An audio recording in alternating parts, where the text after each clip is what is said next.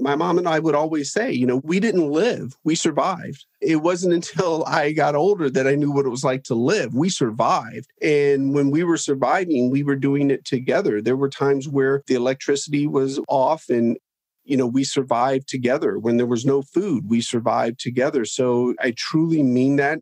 I've never understood why people see women inferior. And I damn sure never want my daughters to feel that way. I want them to know that they can do whatever they want to do. They can be whatever they want to be. And they don't have to come second to anyone. Even in our household, I'll share this last piece with you, Lori. I loathe the term behind every great man is an even better woman. When I got married, last time I checked, my wife stood side by side with me. She was never behind me. So I hate the term behind. My wife's been here through this whole thing. She accepted me and all the fractured, chaotic background that came with me. But I didn't get married with her standing 3 steps behind me. She's been by my side the whole time. So I will never use that dumbass phrase.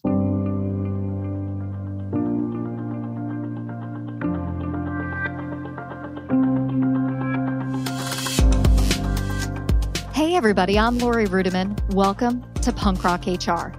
Today's guest is Javon JT McCormick. He is the CEO of Scribe Media. Scribe Media publishes books for famous people like Tiffany Haddish and David Goggins and all kinds of other people. But more importantly, Javon is someone who's got a really interesting backstory. And in this conversation, we talk about work, power, politics, money, the coronavirus, Black Lives Matter, and what it means to be a leader in uncertain times. Javon also wrote an op-ed piece that appeared on CNN.com and went viral about remote working. And I think it's a part of our conversation you're really going to enjoy. So if you like common sense yet counterintuitive takes on the world of business, well, sit tight and I'll be right back with Javon JT McCormick and more of Punk Rock HR. Hey, JT, welcome to the podcast. Lori, how are you, ma'am? Oh, I'm fantastic. Thanks for being a guest today. I know you're incredibly busy. And before we get talking about the world of work and the world of just commerce and how things are going, why don't you just tell the audience a little bit about who you are and what you do for a living? Wow. I'll go with what I do for a living. And then if you want to, we can dive into who I am. So I'm the president and CEO of Scribe Media. We help authors write, publish, and market their books. A couple of examples of bigger names, people that we have helped. Last year, we published the most sought after book in America, David Goggins' Can't Hurt Me. He had, second only to Michelle Obama, that was the most sought after book in America. So that was a big win for us. But from a quality perspective, the big win that I am a fan of is that we did the book for the Nobel Peace Prize Committee. And so I always make the joke, if our quality is good enough for them, no one else has an excuse. I think that's totally fair. And I love that you start with the fact that you are the CEO of a publishing empire, really, because you were joking just a few minutes ago that you don't know the difference between an adverb and a pronoun and all that kind of good stuff. And I also know that you were CEO of a technology company and you don't write code. So how is it that Javon McCormick rises to the occasion and leads these important companies, and yet it's not like you have any subject matter expertise? So what is it about you that got you where you are today? Wow, Lori, that's a loaded question. What got me to where I am today? Perseverance, work ethic, asking questions. I've built a career out of asking questions. I've never been afraid of no. No for me just means not right now. I'll come back and ask again. So the other piece that I've realized well in business, for me, doesn't matter what your product or service is. All companies need the back end of what I call the business of business. You all need KPIs. You all need operational metrics, balance sheets, income statements, sales, hiring. All those things go into business, regardless of your product or service. I just happen to like those things. I like the back end of business and making sure it's structured and consistent and repeatable and that can scale. Much of that, people have asked me, well, how did you fall in love with that? Maybe that was just my vein in life. That was my lane to success. Much of it I know comes from having a chaotic childhood. I grew up in complete chaos. You never knew what was going to happen from hour to hour. So I find business in many ways very therapeutic because you truly can set up the systems, the process, the consistency, know what levers to pull. And if done correctly, you can be immensely successful at it. So I attribute a lot of my success in business to a chaotic childhood. God, that is so interesting. And, you're not the first leader that I've interviewed or met with or, shared a bite to eat with who has talked about his or her early days being so influential on who they are today, like in a very visceral way. And you've got some pretty interesting early days. I don't know what word to use. So is that the word you're going to go with? Yeah. I mean, you tell your story. I mean, but you definitely have a story. And I think because you have a story is so important to you. So where do you want to get started with that? No pun intended. I'm an open book. You lead, I'll follow. Whatever question you have, I will answer. Well, I don't mean to be a therapist here, but tell me about your parents. Wow. So my parents, my father was a black pimp and drug dealer in the 1970s. And as I've said countless times before, a pimp in the real sense. Somewhere along the line, our society took the word pimp and they twisted it into a positive. My father was a real pimp. He put women on a street corner. They sold their bodies. My dad took every dollar. And along the way, he also managed to father 23 children. So I'm one of 23. And my mother's a white woman, and she was raised in an orphanage, old school 1950s institutional jail-like orphanage. And when she turned 17 years old, they gave her $20, a small suitcase, and they said, good luck to you. There's the world. And she had never been outside of those four walls, did not know how to navigate the world. And unfortunately for my mother, one of the first people she met was my very well-dressed, quite a bit older, fast-talking father. And so those are my parents to this day. I don't know where my last name comes from. My mother was given the last name McCormick in the orphanage. And when I was born, when she went into labor, she had to walk herself to the hospital because my father was nowhere around. And so when I came into the world, I was all she had. So she said that she was going to give me her last name. And so we have this last name that we have no clue where it comes from. So many of us have chaotic origin stories, but that qualifies as one of the more chaotic ones that I've heard. And yet you've managed to create a life, but it's not as if you had this moment in your childhood where some sort of benefactor swooped in and gave you a college scholarship and turned it all around for you. In fact, if I'm not mistaken, you never went to university, correct? Never went to university. Matter of fact, here in the States, I never got a high school diploma. I got a GED, which is the equivalent of a high school diploma. So in fact, when I was 15 years old, I had to take the assessment test to find out where I was academically. At 15, I tested on a 5th and 6th grade level. So not a lot of academic credentials going on inside my head, but I managed to understand society, people, business, and that became my avenue, my path to success, if you will. Yeah, but JT, you also understand hard work. And I think your story signifies that because at a very early age, your first jobs were not interning and going to get coffee for powerful people. You were working. Tell us about those jobs. So my very first job was cleaning toilets at a restaurant. And that was my first introduction into hard work. And what was important about that is when I got my GED, I went home and I was excited, told my mom I got my GED, and she said, great, you got 2 weeks to go find a job. So I got a job out of necessity. And so my first job was cleaning toilets. But I remember standing in front of those toilets and saying to myself, okay, if this is my job, if this is what I have to do right now, I am going to do it to the best of my ability. These are going to be the cleanest toilets in the state of Texas. And what's important about that is I hear so many people with a negative attitude that they'll say, oh, well, they're not paying me enough for this. I'm not going to do that. And for me, I always believe that, okay, if someone's paying you, they're paying you to do a job, regardless of what that job is. And so I never looked at anything below me, beneath me, not my job, not being paid enough. everything I've ever done, I want to be the absolute best at it. I want to be the best husband I can be, the best father, the best CEO. I want to be the best podcast guest I can be. So my goal is to, if you're going to do something, be the best at it. Yeah, that makes sense. Well, as you start to get a little bit older and your career expands, one of the things I'm taken with in your career trajectory is that you're not only concerned about just the tasks, the skills, but you're people oriented. And as you grow and start to take on leadership roles, you're really consumed with this idea of culture. So tell me a little bit about culture, what it means to you and what it means within your organizations. I'll tell you how that came about. I first got introduced to the word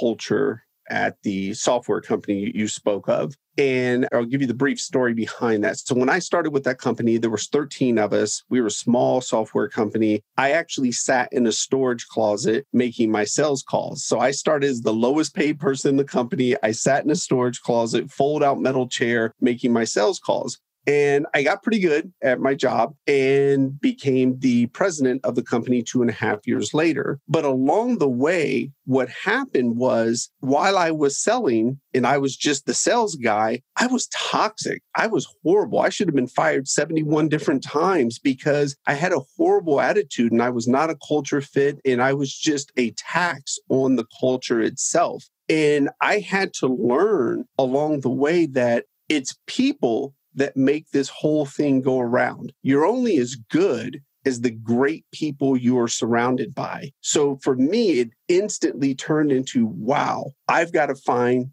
great people. And a story hit me from when I was 21. I remember, and I'm paraphrasing, I read the book Think and Grow Rich. And Napoleon Hill, right? Yes, I don't mean yes. Yeah, we'll have a link to that in the show notes. I read that when I was young as well. That's a really influential book. Yeah, very influential. Two stories stood out to me, and I'll tell you the one that pertains to this as far as culture. I remember, again, paraphrasing, Henry Ford was on trial because he only had an 8th grade education. So I was immediately in love with the fact that he created what he did and only had an 8th grade education. But he was on trial because they said he was incompetent to run a company that size. And they were asking him question after question, the Spanish Inquisition, blah, blah, blah. And he didn't know the answers, obviously. And then he finally paused and he said, look, I assure you, for every question that I don't know the answer, I have people that work with me that know the answers. And it hit me. I thought, oh, I don't have to know everything. I just got to surround myself with people who actually know it. And that's become my 3 rules of leadership. Surround the company with people far smarter than myself.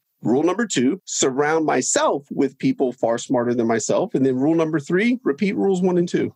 Yeah, I love it. And that, I think, is part of the reason why your companies have been best places to work, award winners, and you've won, if I'm not mistaken, awards from Entrepreneur Magazine. But one thing I'm really struck by is that you've got some really solid foundational ideas around culture. But in this world of digital communication and remote work, you recently published a piece that caught my eye on CNN, and you said, our company will never go fully remote. So can we talk about that for a second? Tell us what you wrote and what you mean. So what I mean by that, and here's the backstory that, a piece never gives the full story. But when I first joined the organization, 90% of our company was remote. And only 10% of it was based here in Austin. And we were new to what we were doing. We were a startup. We were trying to disrupt traditional publishing. And I said to the 2 co-founders at the time, I said, look, we can't move fast enough with everyone remote. We need to be here centralized in Austin. So we made the effort to now we have 90% of the company based here in Austin, 10% is remote. And the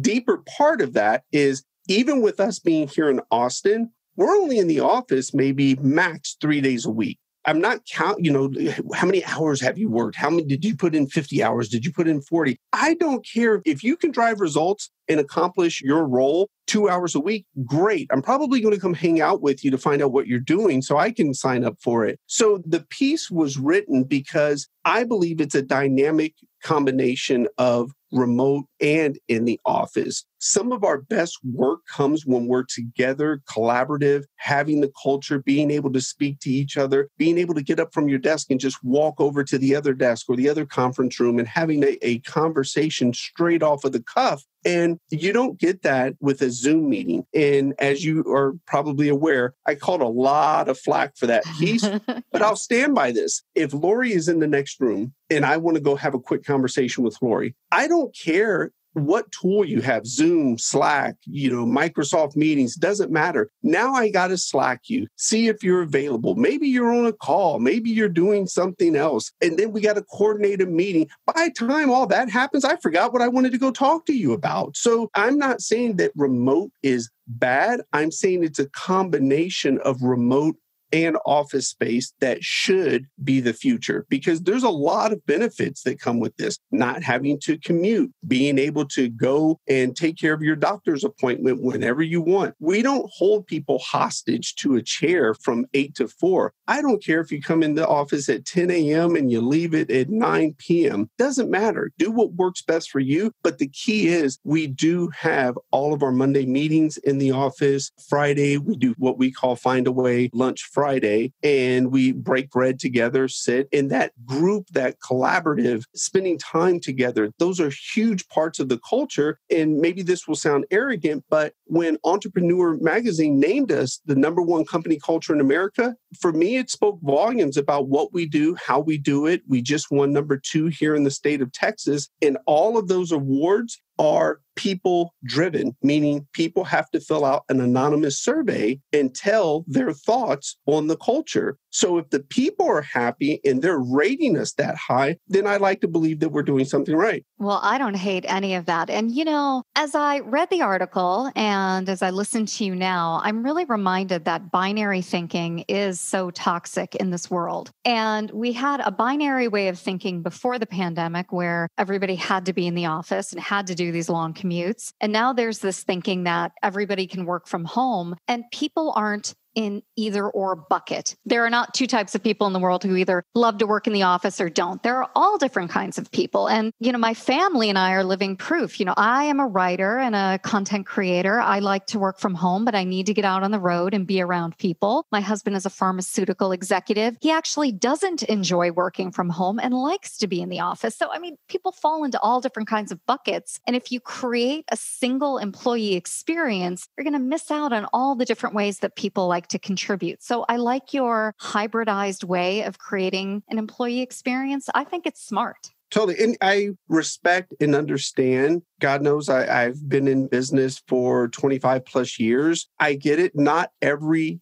company can create the dynamic workspace. But if you can, I could care less about micromanaging, keeping my thumb pressed down on people. Come and go as you please. I don't care if somebody's got a 4-hour doctor's appointment or they go to their child's event during the day. Doesn't matter. Are we driving results? Are you getting your work done? That's all that matters. Are we serving you to the best of our ability as a company? And I say this to people all the time. My role as CEO is to serve and support. That's it. I am a mechanism that clears obstacles and serves and supports the people that I work with. No one works for me. Everyone works with me.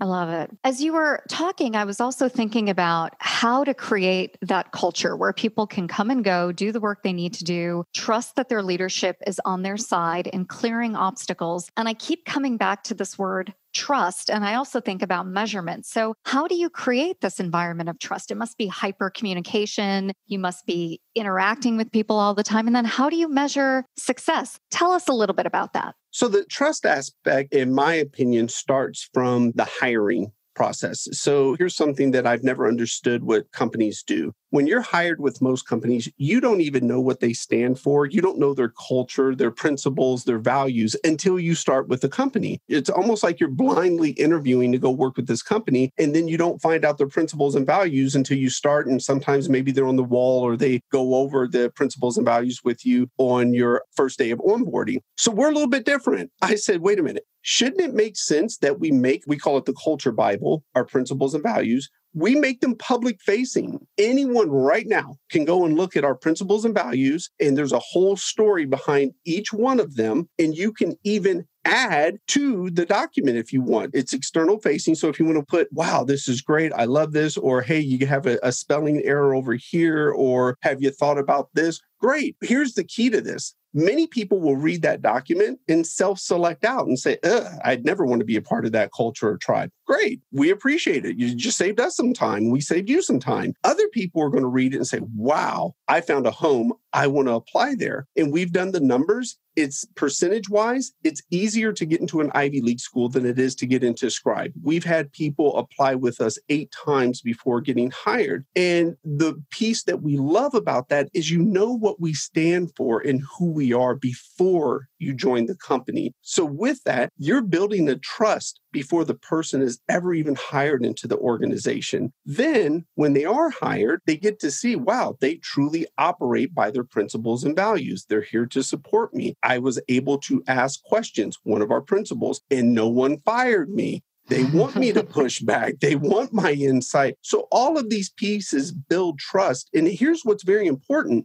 We're not just building trust from the executive team to the tribe members. We're building trust that they also trust the company and executive team. It's a two-way street. It's a relationship. Sure. It's whole self. And that's the collaborative approach versus the dictator approach that I see that's benefited us immensely. So someone gets hired into your organization and you've created this community where you can trust one another and there's open communication, open dialogue. How do you measure success though? Because so many organizations have a 5-point scale and they assign someone a number based on what they've done. You're a 3.2, you're a 4.5, and that correlates to some sort of nameless, faceless compensation process. And nobody feels good about the contributions that they've made to the organization. So what's your approach on performance management and how do you let people know that they're doing good work? So, Lori, I'm sure you've heard this phrase before. No one should ever be surprised that they're being let go or being fired, right? Yes. You've heard that, right? And yet they are. So here's what's mind-blowing to me. Have you ever heard someone say, no one should be surprised that they're doing a great job? No one says that. No. And so I equally believe that, yes, no one should be surprised that they're being let go, but no one should be surprised that they're doing a great job. So we don't do quarterly or annual reviews. That is horrible to have a quarterly review. If I make a mistake in January and you don't tell me until the first week of April, how horrible is that? So we have what we call 30-day check-ins. People should know how they're performing early and often, not just the bad, but also the positive. What are you doing? Great. Hey, continue doing that. Do more of that. Hey, can you teach this? Let's share that throughout the company. So for us, it's feedback and assessment early and often of what everyone's doing. Every 30 days, we have sit downs with your direct support. Pause right there. This is very important. We don't have direct reports. If you are in a leadership role in our company, you are a direct support because your role is to support those individuals you are working with. They aren't direct reports. You are direct support in supporting them in their career, moving obstacles, helping them succeed in their career. I make a joke. If you want a career, come here. If you want a job, go there. So we're looking to create this culture of support. And in doing so, people will perform at amazing levels because they're happy with their work. It's quality work. They feel supported. They know they can come in and ask questions, not just about work. And bear with me here. We have 50 plus people in our organization. Someone in our organization has probably seen it, done it, been there. So we want people to share what's going on. We all know in America, the debt that most people are carrying is insane. Most people are stressed. Most people are frustrated. So we had a gentleman come to us. He came to me specifically and he said, hey, JT, I'm embarrassed to share this with you, but I'm going to go for it. He goes, I'm $30,000 in debt and it's just weighing on my wife and I and my daughter. And we want to buy a house. We want to have another kid. And I said, okay, great. Let's sit down. We sat down. We built a plan. And in 9 months, he was out of debt. Now think about that. How many companies can you go to an executive, to leadership, to a direct support, and they help you build a plan to get out of debt? We have people who may be going through a divorce, lost a loved one. All of those things, we're here to support people as much as they're willing to let us and take take care of the whole self, not just the work self. And then the last one I'll share, I read an article a few years back that said the average American doesn't even have $400 available in emergency cash in case something comes up. And it really bothered me because that's pretty much how I grew up with my mother. So immediately I put in place with the organization a $1,500 emergency fund. Doesn't matter who you are in the company. If you have an emergency, no questions asked, you have $1,500 available to you any given moment to take care of whatever emergency you need. Wow, that's amazing. And also something that really makes the difference for a top performer who's looking to make a decision about where to go work. Are you going to work for the company that doesn't care about you as the total, complete individual? Or will you select your organization that offers something like this, an intangible benefit that just means the world in a moment of need? I love it. I wonder, JT, there's a lot happening in the real world outside of work, right? We have COVID-19, we have Black Lives Matter, we still have Me Too conversations that are happening. This is like such a big question, but is your company having conversations about what's happening in the real world? Are they awkward? Are they honest? I mean, what's going on in your work environment and how are employees feeling? So from the virus perspective, we'll go with that one first. We made the decision early to have everybody work remote. And we said, look, let's shut it down. Let's be ahead of this. We're not going to be dictated to by whatever the government decides or whatever local officials decide. Let's take care of our tribe and be ahead of this. For a couple of reasons. One, wanted everyone to get situated because spring break was coming. A lot of our tribe members have kids, and it was an adjustment to then all of a sudden you're at home for an indefinite amount of time. So we wanted people to have that time to adjust and get ready for it. So we made the decision long before everyone went with the whole shelter in place. And the beauty of this as well, I made the announcement early that we will not lay off one person in our organization. And so we never did any layoffs, not going to do any layoffs. And that gave people peace of mind, especially because some of our tribe members, their spouses, loved ones, partners, they were losing their jobs. And people were reassured constantly that, hey, you will not be laid off. We are going to make it through this together. We are going to succeed by any means necessary. So we never laid off anyone. And that was a real, in my opinion, that was something that'll go down in history for me as a proud moment that we were able to accomplish that. And then we reopened the office on June 1st. We're here in Austin, Texas, and we had to close it back down 3 weeks later. Yeah, right. But again, being ahead of the curve and doing what's best for the organization, that's always been top priority. How do we take care of people first? So that's what we did through the virus disruption. And then the protest happened and the murder of George Floyd on video. It was an interesting situation because for me, being half white, half Black, so many people wanted my opinion, wanted my thoughts. And I'll share with you what I shared with our organization. I said, I'm frustrated. And people said, why? I said, because this is not new. I said, I'm frustrated because did it really take watching a man die on video for 8 minutes and 46 seconds for us to say, oh, enough is enough? I go, this isn't new. I said, when I was a kid and I was 5 years old, and my mother and I came home to the public housing and the manager came storming out of the building because our stuff was sitting on the curb and he told my mother, no nigger lovers can live here. I go, this isn't new. I said, when I was 8 years old and the lady spit in my mother's face and called her a nigger lover because she had a mixed race son, I go, this isn't new. I said, the fact that I had to change my name from Javon to JT because you judged me before I even walked in the door by way of my email, my voicemail, my resume. But I knew if I changed it to JT, that there would be at least a fighting chance that I could just get in. Now, once I got in, if you wanted to judge the color of my skin and not my character and ability, okay, great. That's a different discussion. But I did not want my name, which is people look at as a stereotypical Black name, Javon. I did not want my name to keep me from succeeding. So again, this is not new. And then I hit people with a couple of the most recents. I've been married now for 9 years, but shortly before I met my wife and we got married, I was dating a very prominent business owner here in Austin. And she was a white lady. And somehow, some way, the topic of race had never come up between us. And then one day it did. And I told her I was half white, half Black. And 2 days went by. She calls me up and she says, hey, I'm madly in love with you. I was like, oh, okay. She goes, but we need to break up. And I go, what?